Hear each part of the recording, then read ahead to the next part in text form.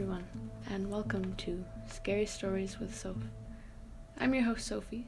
It is currently October 25th at 8:52 a.m., and I thought that since we're nearing closer to Halloween that I'd read you guys a few scary stories.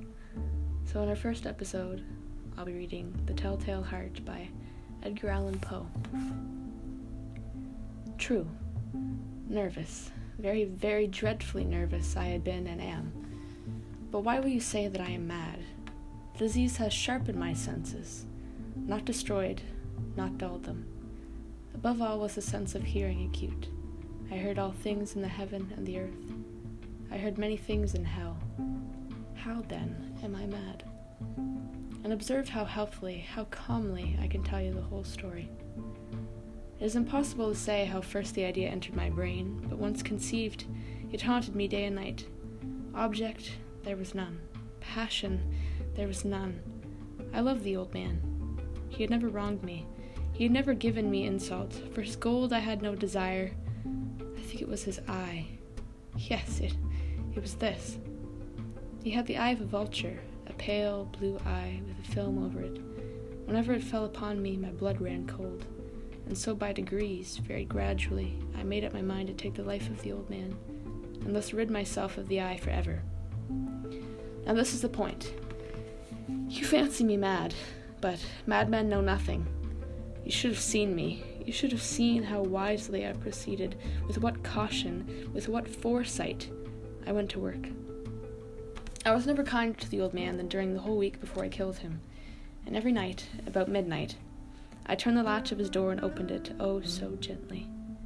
And then, when I had made an opening sufficient for my head, I put in a dark lantern, all closed, so that no light shone out, and then I thrust in my head. Oh, he would have laughed to see how cunningly I thrust it in. I moved it slowly, very, very slowly, so that I might not disturb the old man's sleep. It took me an hour to place my whole head within the opening so far that I could see him as he lay upon his bed. Would a madman have been as wise as this? And then, when my head was well in the room, I undid the lantern cautiously, oh so cautiously, for the hinges creaked. I undid it just so much that a single thin ray fell upon the vulture eye. And this I did for 7 long nights. Every night, just at midnight, I found the eye closed, and so it was impossible to do the work, for it was not the old man who vexed me, but his evil eye. And every morning, when the day broke, I went boldly into the chamber and spoke courageously to him, calling him by name in a hearty tone, and inquiring how he had passed the night.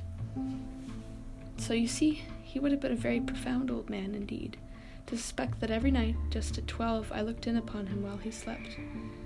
Upon the 8th night, I was more than usually cautious in opening the door. A watch's minute hand moves more quickly than did mine. Never before the night had I felt the extent of my own powers. I could scarcely contain my feelings of triumph. To think that there I was, opening the door little by little, and he had not even to dream of my secret deeds or thoughts. I fairly chuckled at the idea, and perhaps he heard me, for he moved on the bed suddenly, as if startled. Now you may think that I drew back, but no. His room was pitch as black with thick darkness, and so I knew that he could not see the opening of the door, and I kept pushing it on steadily. I had my head in, and was about to open the lantern, when my thumb slipped upon the tin fastening, and the old man sprang up in bed, crying out, "Who's there?" I kept quite still, and said nothing. For a whole hour I did not move a muscle, and in the meantime I did not hear him lie down. He was still sitting in the bed listening, just as I have done, night after night, listening to the death watches in the wall. Presently I heard a slight groan, and I knew it was a groan of mortal terror. It was not a groan of pain or relief. No, it was a low, stifled sound that arises from the bottom of the soul when overcharged with awe. I knew the sound well. Many a night, just at midnight, when all the world slept, it was deepening with its dreadful echo the terrors that distracted me. I say I knew it well. I knew what the old man felt, and I pitied him, although I chuckled at heart. I knew that he had been lying awake ever since the first slight noise, when he had turned in the bed. His fears had been growing upon him ever since. He'd been trying to fancy them causeless, but could not. He'd been saying to himself, "It is nothing, merely a cricket which has made a single chirp." Yes, he had been trying to comfort himself with these superstitions, but all he had found was in vain. All in vain, because death, in approaching him, had stalked with his black shadow before him and enveloped the victim. And it was the mournful influence of the unperceived shadow that caused him to feel, although he neither saw nor heard, to feel the presence of my head within the room. When I had waited him a very long time, very patiently, without hearing him lie down, I resolved to open a very, very little crevice in the lantern. So I opened it. You cannot imagine how stealthily, until at length a single dim ray, like the thread of a spider, shot out from the crevice and fell full upon the vulture eye. It was open, wide open, and I grew furious as I gazed upon it. I saw it with perfect distinctness, all a dull blue, with a hideous veil over it that chilled the very marrow in my bones. But I could see nothing else of the old man's face or person, for I knew I had directed the ray as if by instinct, precisely upon that damned spot.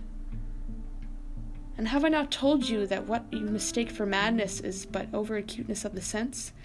Now, I say, there came to my ears a low, dull, quick sound, such as a watch makes when enveloped in cotton. I knew that sound well, too. It was the beating of the old man's heart. It increased my fury, as the beating of the drum simulates a soldier into courage. And even yet I refrained and kept still. I scarcely breathed. I held the lantern motionless. I tried how steadily I could maintain the ray upon the eye. Meanwhile, the hellish tattoo of the heart increased. It grew quicker and louder every instant. The old man's terror must have been extreme. It grew louder, I say, louder every moment. Do you mark me well? I have told you that I am nervous, so I am. And now at the dead hour of the night, amid the dreadful silence of that old house, so strange a noise as this excited me to uncontrollable terror. Yet, for some minutes longer, I refrained and stood still. But the beating grew louder. I thought the heart must burst, and now an anxiety seized me. The sound would be heard by a neighbor. The old man's hour had come. With a loud yell, I threw open the lantern and leapt into the room. He shrieked once, and once only. In an instant I dragged him to the floor and pulled a heavy bed over him.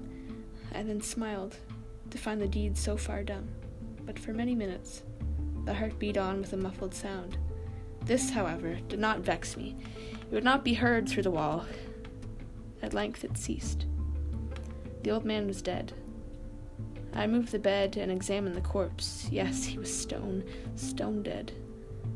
I placed my hand upon the heart and held it there many minutes. There was no pulse. He was stone dead. His eye will trouble me no more. If you still think me mad, you will think so no longer when I describe the wise precautions I took for the concealment of the body. The night waned, and I worked hastily, but in silence.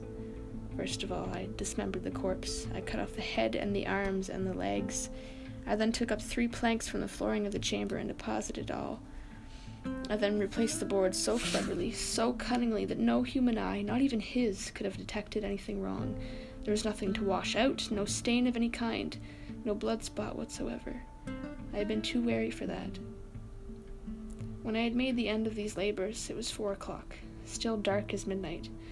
As the bell sounded the hour, there came a knocking at the street door. I went down to open it with a light heart, for what had I now to fear? There entered 3 men who introduced themselves as officers of the police. A shriek had been heard by a neighbor during the night. Suspicion of foul play had been aroused. Information had been lodged at the police office, and they, the officers, had been sent to search the premises. I smiled, for what had I to fear? I bade the gentleman welcome. The shriek, I said, was my own in a dream.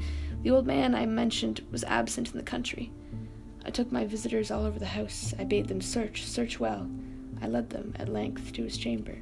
I showed them his treasures, secure and undisturbed.